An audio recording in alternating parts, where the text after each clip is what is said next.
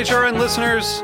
As we celebrate our 15th year, we are deepening our commitment to giving voice to the next generation of food systems storytellers, and we need your help. Our internship and fellowship programs help activate new possibilities for underrepresented and underestimated young people through experiential journalism, audio engineering, and production training. Through these unique programs, HRN helps food equity stewards build essential workforce readiness skills that expand their potential and foster economic mobility. Please consider supporting these critical programs. And with a minimum donation, you can be entered to win a dinner for two at an amazing restaurant in one of 8 cities and tickets to a concert at a great venue in one of those cities. We have incredible partners across the country who have donated, as they also share our passion for helping to educate the next generation of food systems storytellers. Check out heritageradionetwork.org/15 to donate and enter to win today. That's heritageradionetwork.org/15 to donate and enter to win today. And make sure you donate before March 31st. Thank you. I'm Hannah Forden, and I'm here with Liza Ham, and we are very excited to talk to our guest, Eddie Hernandez. Thank you. Thank you for having me here. It's a pleasure to be in Charleston. I love this place. What could be bad? There's food, and it's beautiful outside. Good company. Exactly. So Eddie is a native of Monterrey, Mexico, and is a former drummer who aspired to be a rock star. And he is the executive chef at Taqueria del Sol in Memphis and Atlanta, where he brings together Mexican, Southern, and Southwestern flavors, along with his partner, Mike Clank. He also started Piggy Bank Dinners, which raises money and awareness for the Southern Foodways Alliance. So we're really excited to hear more about that. Thank you. But first... Oh, look, here's some of my friends. Crossroad guys, huh? I like them. So first we're going to talk about your newest project, which is your cookbook. Thank you. We'll be glad to talk about that. Turnip, is it called, right? Turnip greens and tortillas? That's correct. And when's it coming out? It'll be out April 10th. Okay. That's a national release date. It's already in Amazon for pre-order. Okay. And thank everybody for buying it. I mean, it's selling really well right now. I think, turnip greens and tortillas is an example of how people like myself will come to another country and embrace other cultures and try to, cook in a way that maybe is native to me and manipulate the food and do something else with it. I love Southern food. Okay, good. I'm a sucker for a good chicken fried steak. You're in the right place. So was it a big detour from the restaurant? Like, do you have to sort of take yourself away from a little bit of working on it to really focus on doing something different when you put a cookbook together? No, I actually did not. Susan Packett, who is my editor and co-wrote the book with me, we were able to work at our own pace, and it didn't affect me overseeing the restaurants, and it helped her to keep working on some things. She also wrote a book, so we had a really good team. It was fun. Okay. It took a long time to put together, but I think it's going to be a really good book. Do you have a highlight from it, a favorite part of it? From the book? Mm-hmm. Pictures. It has great pictures. But also it has a great stories. You want me to share one? I would love for you to share a story. Yeah, when I used to live in Houston, when I was still a drummer, I went to Waco. I had some relatives in Waco. And I went to a restaurant that was owned by a friend of mine, and he had a waitress named Cindy. Now, I didn't speak no English whatsoever. The waitress did not speak any Spanish.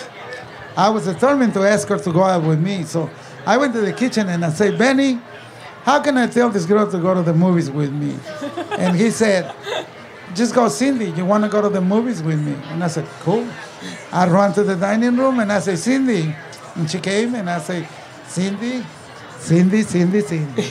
I forgot how to say it, so I ran back to the kitchen and I said, Benny, I forgot.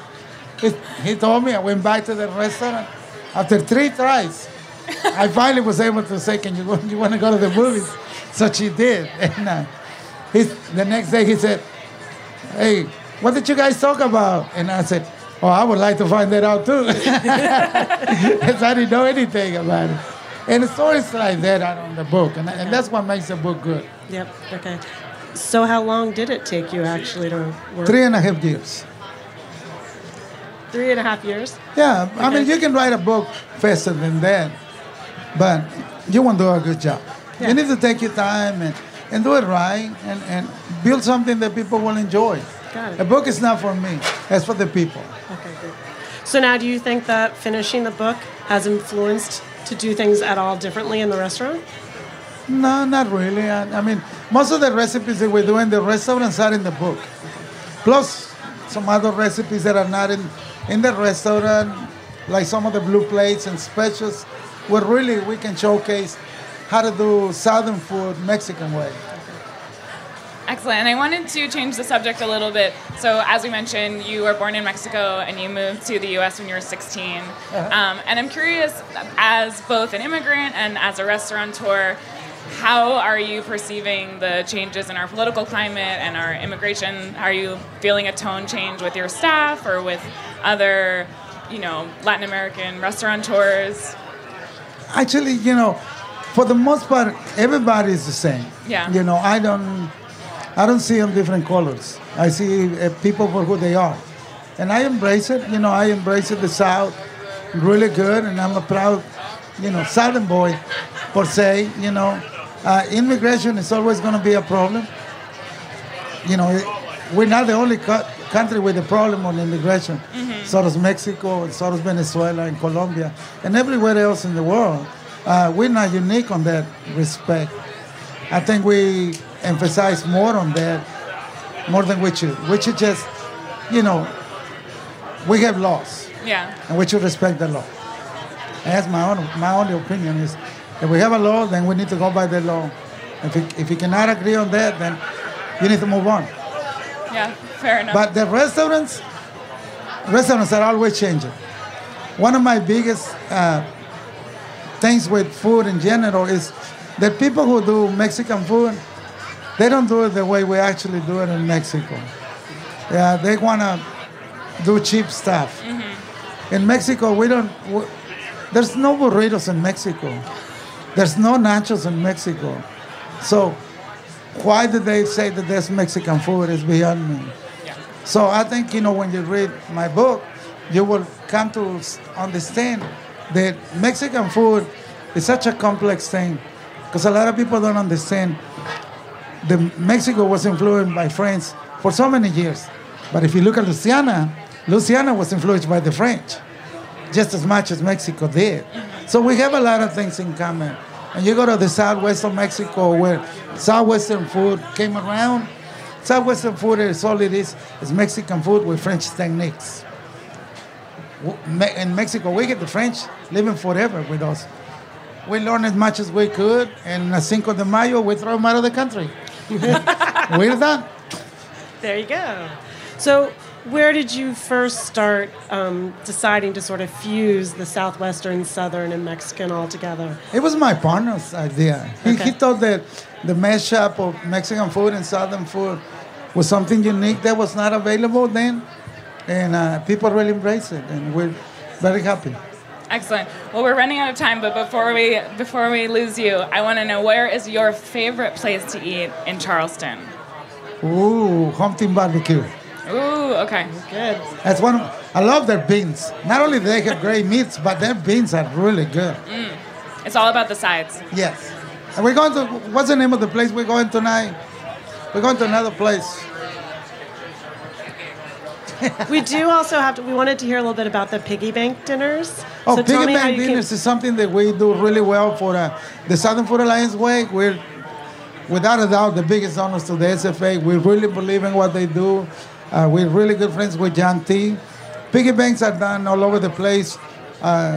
We bring chefs from other states in the United States, and we do dinners and everything. We raise 100%. We give it away. That's fantastic. When's the next one? Huh? Do you know when the next one will be? The next one is going to be in Atlanta. Okay. We're going to do a retro dinner this time. Okay. And where can we find more information if people wanted to attend? It's on the SFA website, also on our website, taqueriadelsol.com. Excellent. Well, thank you so much, Eddie. We're so happy to have you. Thank you for having me. Of course. I really enjoyed this. Excellent. And we want to thank our sponsors, Springer Mountain Farms, the Big Green Egg, Wisconsin Cheese, and the Julia Child Foundation for making our tour to Charleston possible. Thank you so much. Thank you, Eddie. Thanks, Eddie. You bet.